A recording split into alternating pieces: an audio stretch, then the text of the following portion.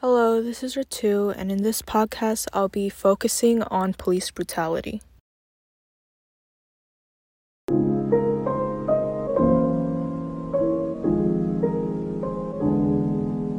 After the death of George Floyd, many people have taken it upon themselves to bring awareness of the issue that's been happening in America. Police brutality has led to many deaths against people who don't deserve it. My PBL question is how to prevent police brutality against people of color. So, as a disclaimer, obviously not all police officers are like this. Most are friendly, they all just want to help out the community, but I will be talking about the ones who have hurt people and who are part of the, small minority of officers. So police brutality, by definition, is the excessive and unwarranted use of force by law enforcement.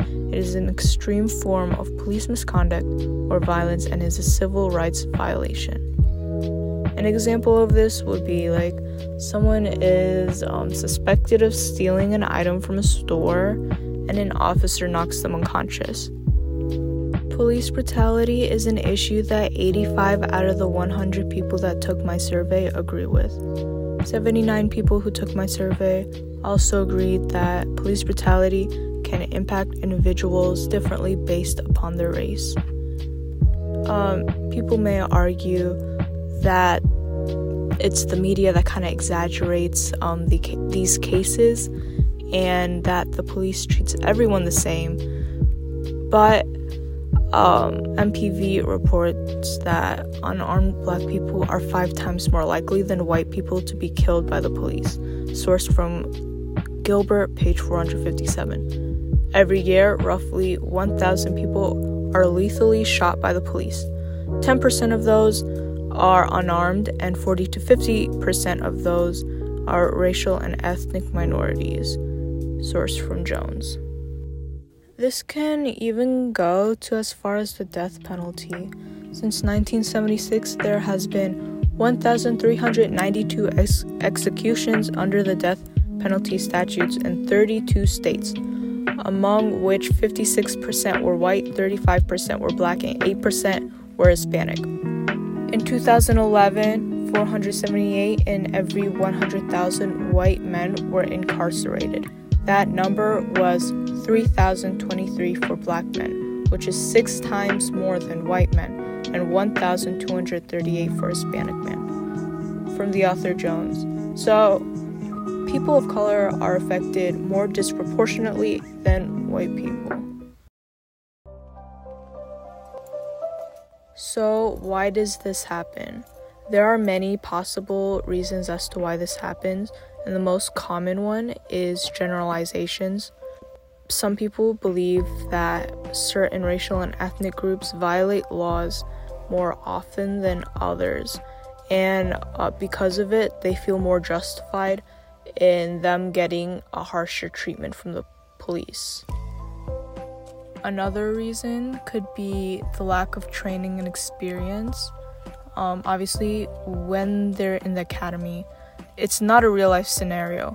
So then when they experience it in real life, they don't know how to handle it properly. So they automatically resort to violence, which can result in the victim dying or sustaining major injuries. It can even be the lack of education. Several studies have indicated that college-educated officers have a significantly reduced likelihood of using force. From Rydberg and Terrell.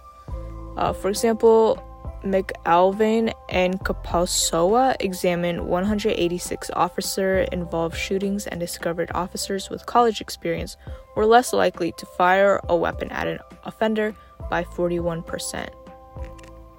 Similarly, Terrell and Mostrovsky found higher instances of use of force in 3,116 police suspect encounters when the officer had less education and experience. So, what are some solutions as to prevent all of this from happening? One of them is definitely not defunding the police. If you defund the police, there will be like a lack of funding to train them properly in like de-escalation techniques and like how to like assess the situations properly and how to, handle weapons. This in turn can lead to an increase of cases of like violence against people. And then there will also be less police officers out in the field, which causes the existing officers to have more stress and experience burnout. So, training police officers differently or increased training can also be a solution. When you like train officers, you teach them like possible real life situations and how to handle it if it happens. And increasing the training actually really helps. A survey of 47 of the largest U.S. law enforcement agencies between 2015 and 2017 found that 39% changed their use of force policies in 2015 to 16 and revised their training to incorporate tactics such as de-escalation.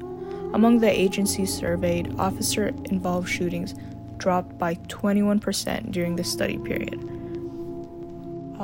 Definitely holding police officers accountable is a solution.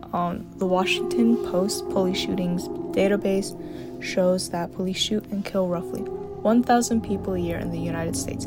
However, only 110 officers since 2005 have been charged with murder or manslaughter, and only 42 officers have been convicted. And again, there are reasons as to why police officers don't really get held accountable. One of which is because the Blue Code of Silence, if you've heard about it, police officers who work together, they may keep silent and they won't provide any evidence needed to try them in court. And even if they did have the evidence, they still can't be 100% be sued because of the union contracts and because there's still reasons around to defending their actions, such as it was justified, self-defense, etc. This causes a lot of problems, and since they don't have enough evidence, they can't be found guilty and they can't be held accountable for their actions. Also, having similar requirements across the states, so each department has their own set of policies. They have their own training resume and their own way of handling things, and then that can also cause complications. Robert Pusins, a police procedurals expert, says, but it's not required. So one of the issues in law enforcement in this country is that there are no general standards that apply to every single police department. There's no set of policies that everybody has to follow. There's recommendations, there's best practices, there's case law that says, we talked about force, there's case law that says, here's how you should use the force, how you should evaluate force. But they're not required to follow or have a policy in that regard. So that is one. And because of this, if a police officer is fired, they can easily go to a smaller department and get rehired there. And what we could do is spread awareness on the issue. All it takes is one person to speak out about an issue, and then if it gets enough attention, many other people will also give out their opinion on it, and that can potentially influence the thing that they're trying to improve to change, and hopefully it'll change for the greater good. Speaking out really does help. When people took my survey, the majority of the people believed that police brutality has increased over the years, when in fact it actually hasn't. It's always been around. Speaking out really does help. When people took my survey, the majority of the people have believed that police brutality has increased over the years, when in fact it really hasn't. It's always been around, but because of the media, because people see these issues online, on social media, whatever, when they see it more often, they believe that there's an increase in it. So it helps spread awareness. It helps people know what's going on, like, in this day and age.